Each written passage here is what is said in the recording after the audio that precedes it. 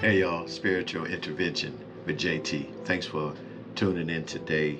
And today we're starting our series called The Three Little Pigs. Yeah, you may have heard the nursery rhyme of it, but we're going to use the concept of that nursery rhyme and see how we can apply it to our spiritual being. The first of the three teachings will be called the straw house. Remember the straw house, the stick house, and then the brick and mortar house. So each one of them plays a significant role in our spiritual walk. At least that's what I'm going to try to compile together to show you how this nursery rhyme can be key to your level of understanding where you are spiritually. With that being said, let's go to the first one. The first one is the straw house. And remember, the straw between the stick and the brick and mortar house is the most fragile, or the one that is most easiest to break apart. But the straw house represents so much to us if we look at the beginning stage of our our spiritual walk, where we're trying to connect and establish that relationship with God, our greater I am. When we start looking at trying to gather things together to build a structure, to build a place of protection, or place of trust. When you look at the straw, which are hollow, it's really nothing in between it. But if you put enough together, you can fortify yourself. You can put yourself in a place where you can keep shelter, you can keep some form of security, and then, like I said, a place of trust. But the one thing about it, it still has areas where you would need to have additional support to help it to secure a more lasting covenant than what you currently have.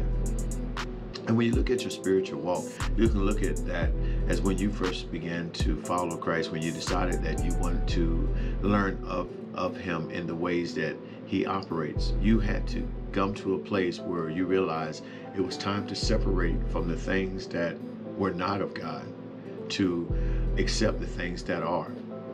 Meaning that you had to come to a place of learning, a place of understanding, a place of growth, where you would take any knowledge that you obtained and start and apply it, and just like the straw, begin to fortify your position.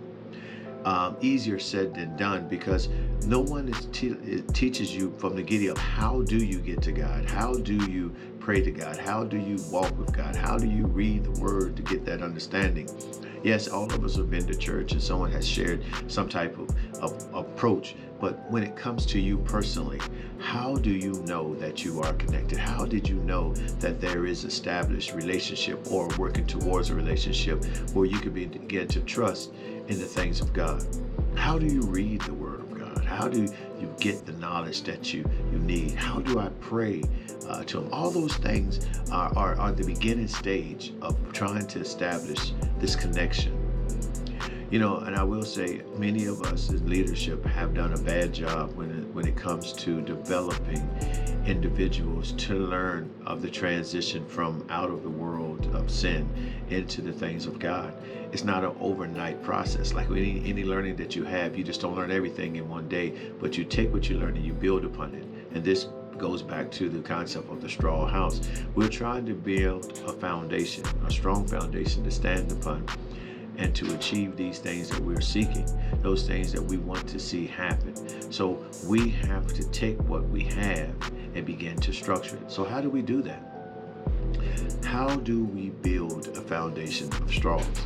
Now, one way we can do that is by getting or requesting or trying to achieve as much resources as is possible to help us understand what is this newfound relationship or connection that we're trying to establish. We need to start asking people that are in this where we're trying to go in this relationship or connection with God, people that have shown that they have established a sound relationship with God, to help you in your process. Teach me how to pray in a way that I can get clarity and understanding, that I can build that trust.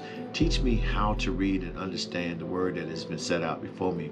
Everybody can't read the King James Version. That's why they have different versions out there to help you along the way. Some of them are a little more simple. They break the word down a little more easier for understanding. But as you grow, you will find the one that is good for you or best for you.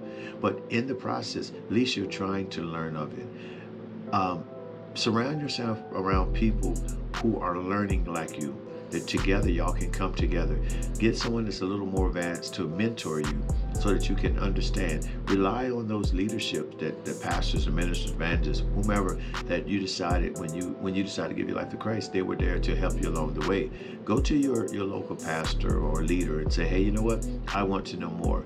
Go to those Bible teachings or Bible studies or kingdom developments, whatever they have, where you can be around other people that are discussing the things of God. There's nothing wrong with TV evangelizing and things of that nature. Wherever you can feel fit that you can get a word that's teaching you how to live a life that is acceptable to God. Not just saying, I just want to be a part of it. Get involved. And that starts the beginning level of the straw-like approach. Remember, in a nursery rhyme, the three little pigs went to each one of those houses, and the wolf would huff and puff and blow the house down.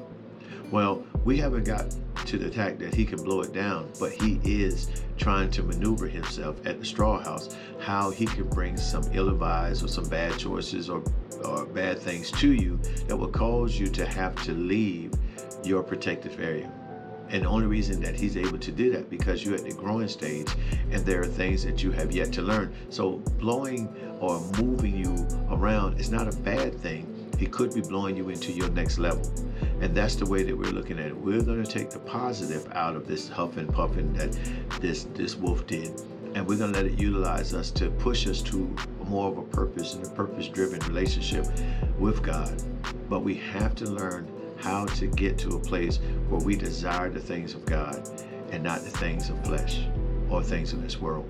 But it comes in a process. So I want to encourage you on the first class of many of this 3-pig syndrome that we need to understand that the first level is just trying to make sure that we're comfortable in this newfound connection that we're trying to establish. We're trying to strengthen that so we'll understand who we are and whose we are.